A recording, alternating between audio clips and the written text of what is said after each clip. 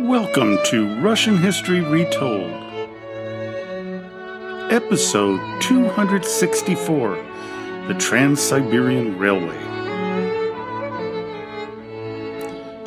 Last time, we finished the two-part series on the operations of the KGB in the United States and Europe. Today, we will discuss the railway connecting European Russia to the Russian Far East, the Trans-Siberian Railway. But before we get into that, just want to announce today, April 30th, is the 13th anniversary of the beginning of the Russian Rulers History podcast, now known as Russian History Retold. I've been really appreciative of all the people who've listened over the years. We've had over 15 million downloads of one of the episodes, and it's just been truly a remarkable journey, and I hope to just continue it on and on. So thanks to all my loyal listeners for keeping this going. Let's get into this episode. Connecting European Russia to the Russian Far East, this railway spans a length of over 9,289 kilometers, or 5,772 miles. It is, obviously, the longest railway line in the world.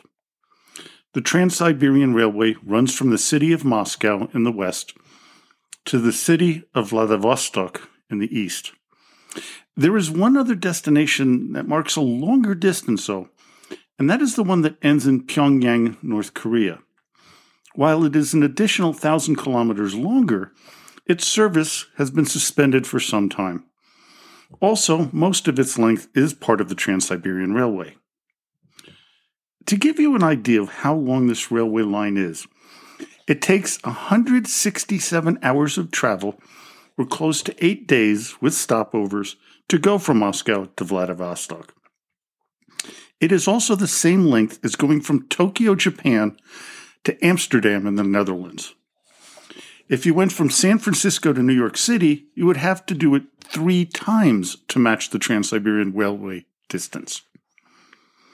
What is impressive is that there is talk of expanding the rail line to go all the way to Tokyo via new bridges that would connect the mainland railway through the Russian island of Sakhalin and the Japanese island of Hokkaido.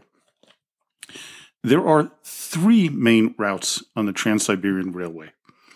The main one begins in Moscow at Yaroslavsky Vokal to Vladivostok via southern Siberia.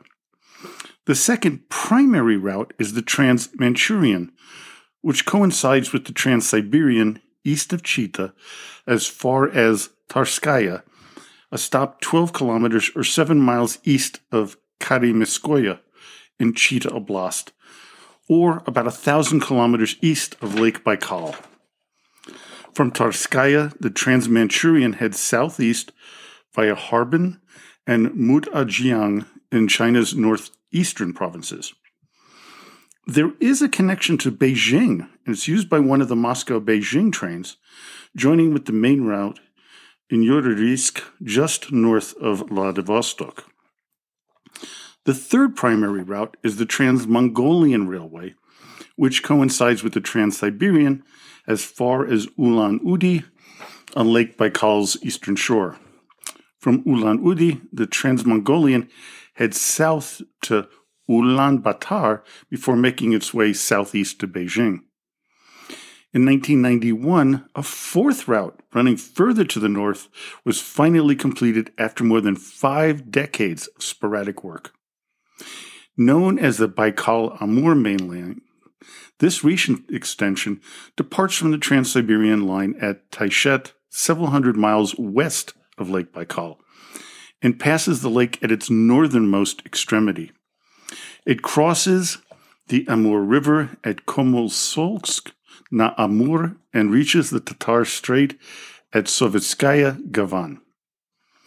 Ever since Russia began to expand into Siberia, starting in 1580 under Ivan IV, transportation over the vastness of the Russian tundra to this land of rich resources was slow, challenging, and dangerous. In the late 19th century, the development of Siberia was hampered by poor transport links within the region as well as with the rest of the country. Aside from the Great Siberian Route, good roads suitable for wheel transport were rare. For about 5 months of the year, rivers were the primary means of transportation.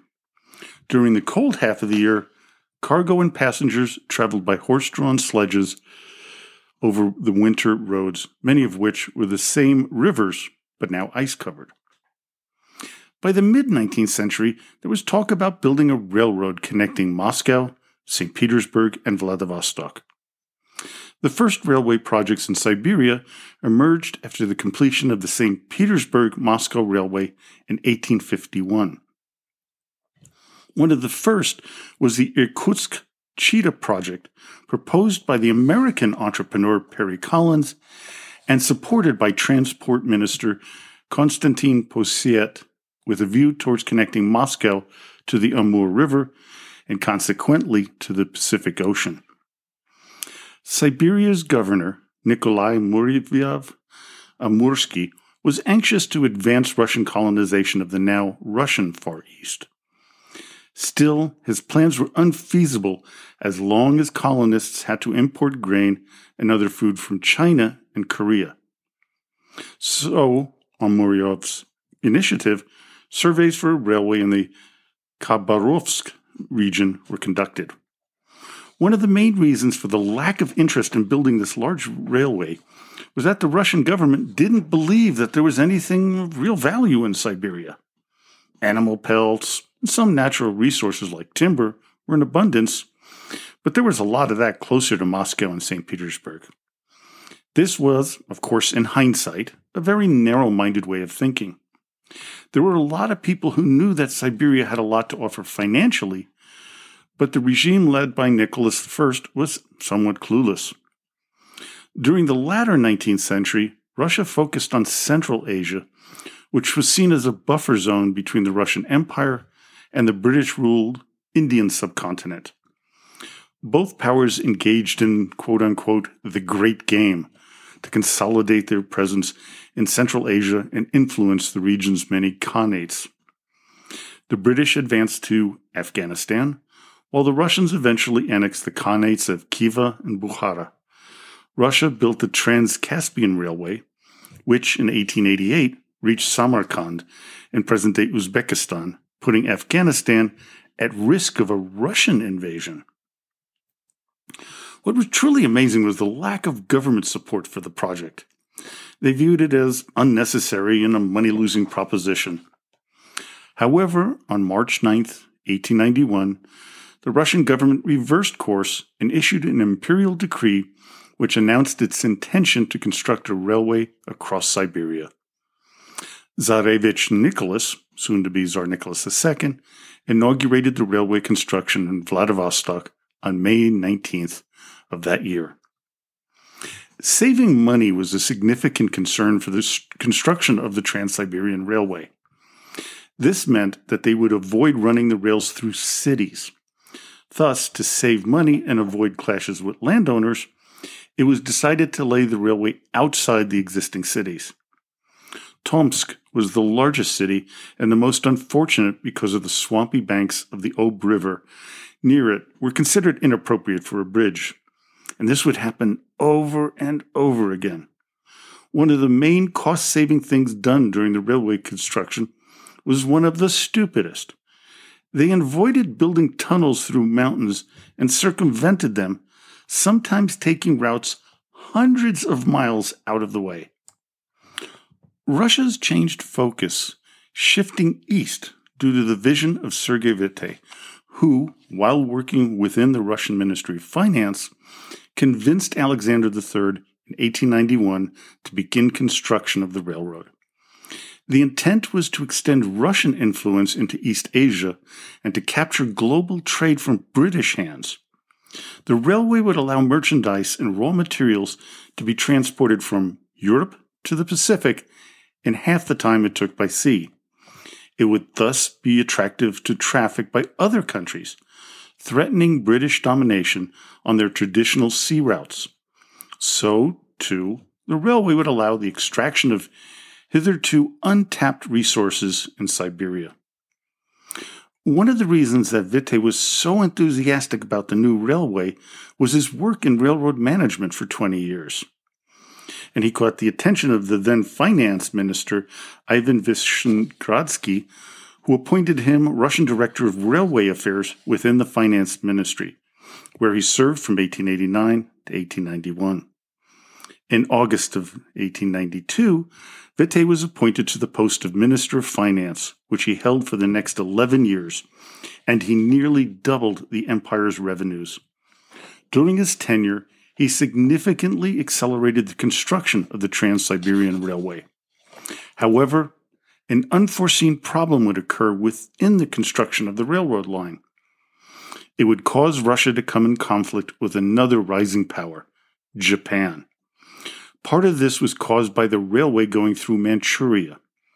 In 1899, the Boxer Rebellion took place in China, targeting foreign devils and seeking to drive them out.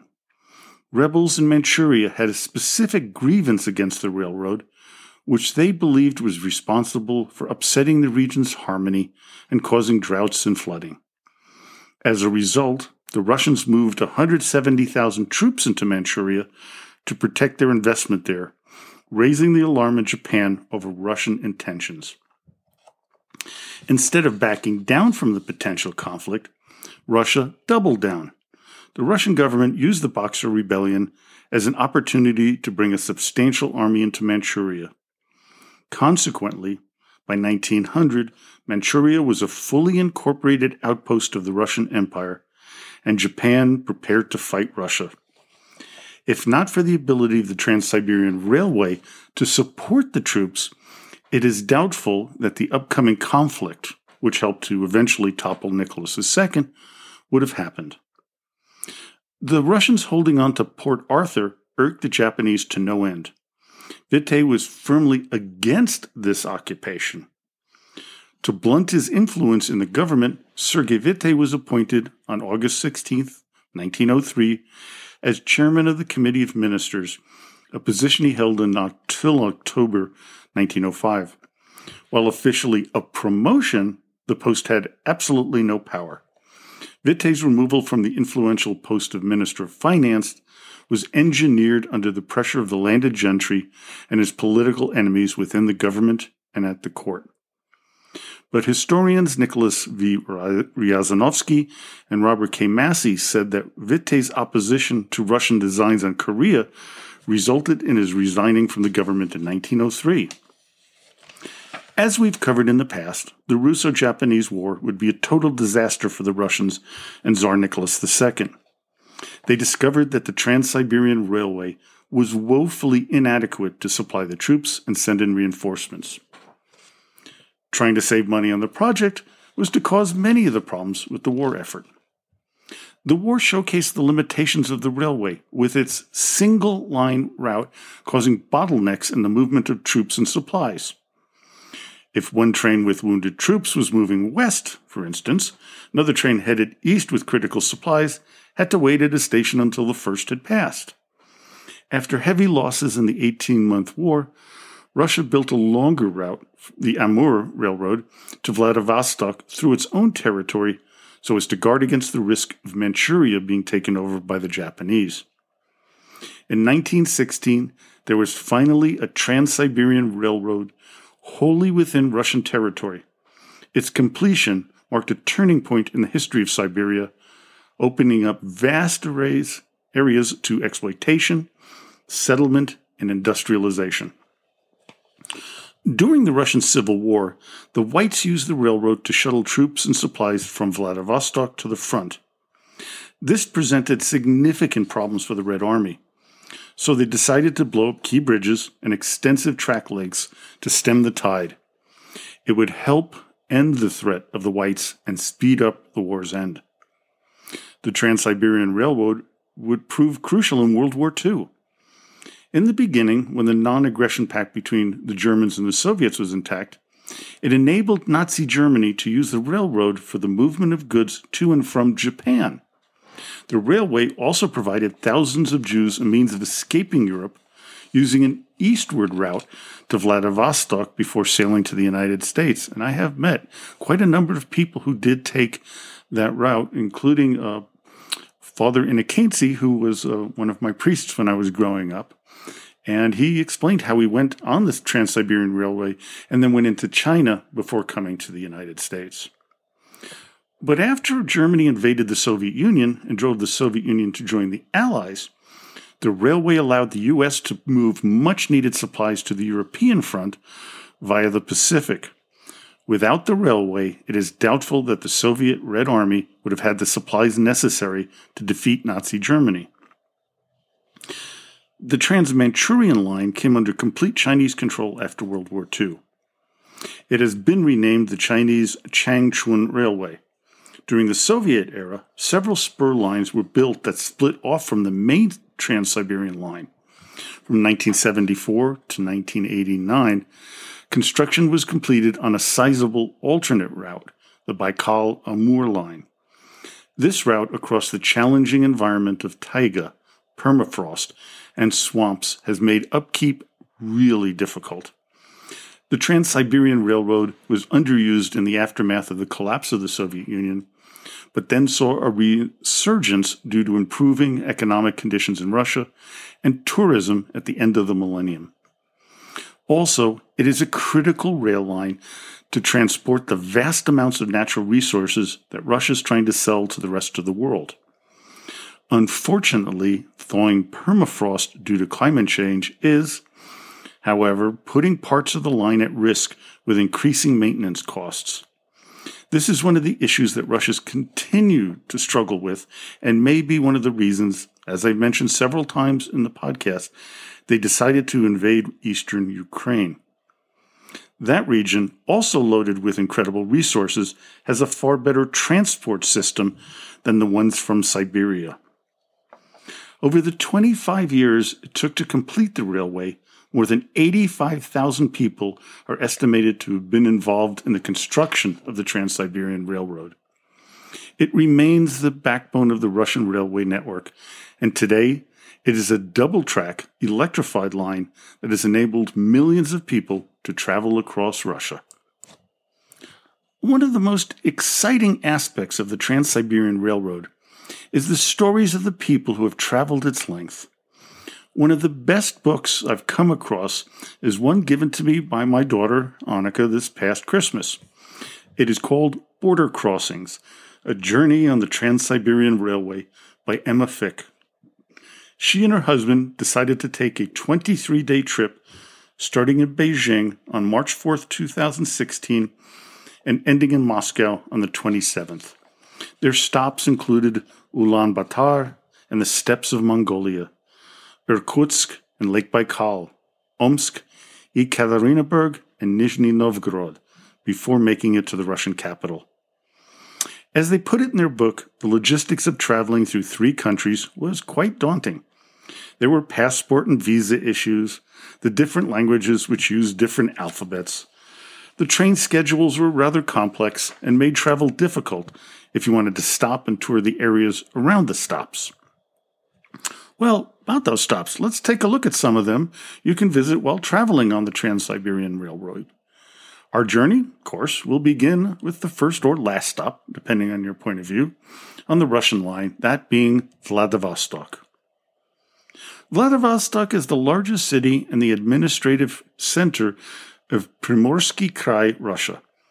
The city is located around the Golden Horn Bay on the Sea of Japan, covering an area of about 330 square kilometers, or 127 square miles, with a population of 600,000 as of 2021. The city was founded on July 2, 1860, as a Russian military outpost on formerly Chinese land after the signing of the Treaty of Egun. This treaty fulfilled a desire of the Russians since the time of Catherine the Great to have a naval presence in the Pacific. In 1872, the main Russian naval base on the Pacific Ocean was transferred to this city, which in turn stimulated the growth of the young town. Its name means ruler of the East or Lord of the East. Because of its status as the terminus of the Trans-Siberian Railway, it has over 3 million tourist visits. The latest numbers coming from 2017. In addition, the city is the administrative center of the Far Eastern Federal District and is home to the headquarters of the Pacific Fleet of the Russian Navy. Our first stop after leaving Vladivostok is Ussurisk, which lies about 37 miles or 60 kilometers from the Chinese-Russian border. It is also the junction point with the Trans-Manchurian Line and Korea branch, located in Baranovsky, about 13 miles from Ussurisk. The next stop is Khabarovsk, located 30 kilometers or 19 miles from the China-Russian border, at the confluence of the Amur and Ussuri rivers, about 800 kilometers or 500 miles north of Vladivostok. With a 2010 population of 577,000, it is Russia's easternmost city. It also has one of the most significant swings in temperature in the world, and going from incredible cold in the winter to sweltering heat in the summer. On to Birobidzhan, a city which was planned by the Swiss architect Hans Meyer and established in 1931. It became the administrative center of the Jewish Autonomous Oblast in 1934, and town status was granted to it in 1937. As of the 2010 census, its population is 75,413, and you got to get this, its official language is Yiddish. While the Bolsheviks created this town as a Jewish center, the Jews who settled there were targeted from time to time, especially, and you might guess this, during the last years of Stalin's administration. Today, only 2,000 Jews reside in the town, representing about 2% of the population. After traveling for 3 days, we crossed the juncture of the Trans-Manchurian and the Trans-Mongolian lines, along with the city of Chita. A town of about 350,000 people, it is most noted for having a number of the officers who participated in the Decemberist revolt in 1815 suffering exile to this town. According to George Keenan, who visited the area in the 1880s, quote, "Among the exiles in Chita were some of the brightest, most cultivated, most sympathetic men and women that we have met in eastern Siberia." 10 hours later, we reached the eastern shore of Lake Baikal and the city of Ulan-Ude, which was first settled by a Tungusic people known as the Evenks, and later in 1666 by Russian Cossacks. From here, we travel 8 hours to arrive at one of the largest cities in Siberia, Irkutsk. Founded in 1652 by Ivan Pokobov, he built a zimovia, or winter quarters, near present-day Irkutsk for gold trading and collecting fur taxes from the Buryats. In 1661, Yakov Pokobov built an ostrog, or a small fort nearby. The ostrog gained official town rights from the government in 1686.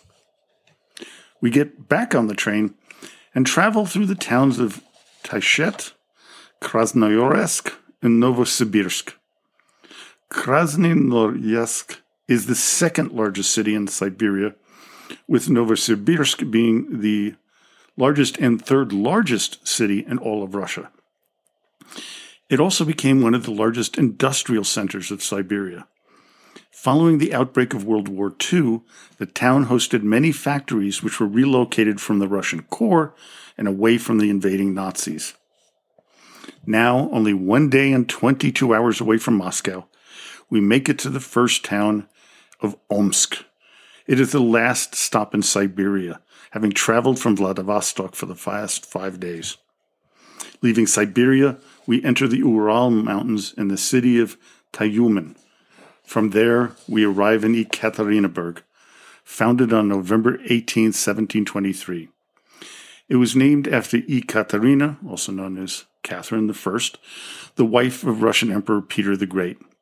It is also, as you know, the place where Tsar Nicholas II and his family were imprisoned in the Ipatiev house. They were all later murdered there on July 17th, 1918. We're now in the home stretch. First we arrive in Perm on the Kama River, followed by Kirov on the Vyatka River. From there we travel another 7 hours to reach Nizhny Novgorod, a city founded on February 4th, 1221 by Grand Prince George II Vsevolodovich of Vladimir. In 1612, Kuzmin and Prince Dmitry Pozarsky organized an army to liberate Moscow and all of Russia from the Poles and the Lithuanians during the time of troubles. Lying about halfway between Nizhny Novgorod and Moscow is the ancient city of Vladimir. It is one of the medieval capitals of Russia, with significant buildings surviving from the 12th century. Two of its Russian Orthodox cathedrals, a monastery, and associated buildings have been designated among the White Monuments of Vladimir and Suzdal, a UNESCO World Heritage Site. About 3 hours of traveling later, we finally arrive in Moscow at the Yaroslavsky Rail Terminal. Our trip lasted 6 days and 4 hours if we stayed on board the train for the entire time.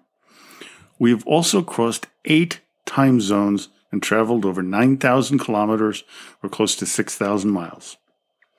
Well, I hope you enjoyed today's episode. Join me next time when we cover the life of one of Russia's greatest generals, Mikhail Kutuzov, a military genius and Napoleon's nemesis. This will be a 5-part series, not just because of how great Kutuzov was, but because of the incredible time period before the Napoleonic Wars, during the invasion, and shortly thereafter. So, until next time, до свидания и спасибо за внимание.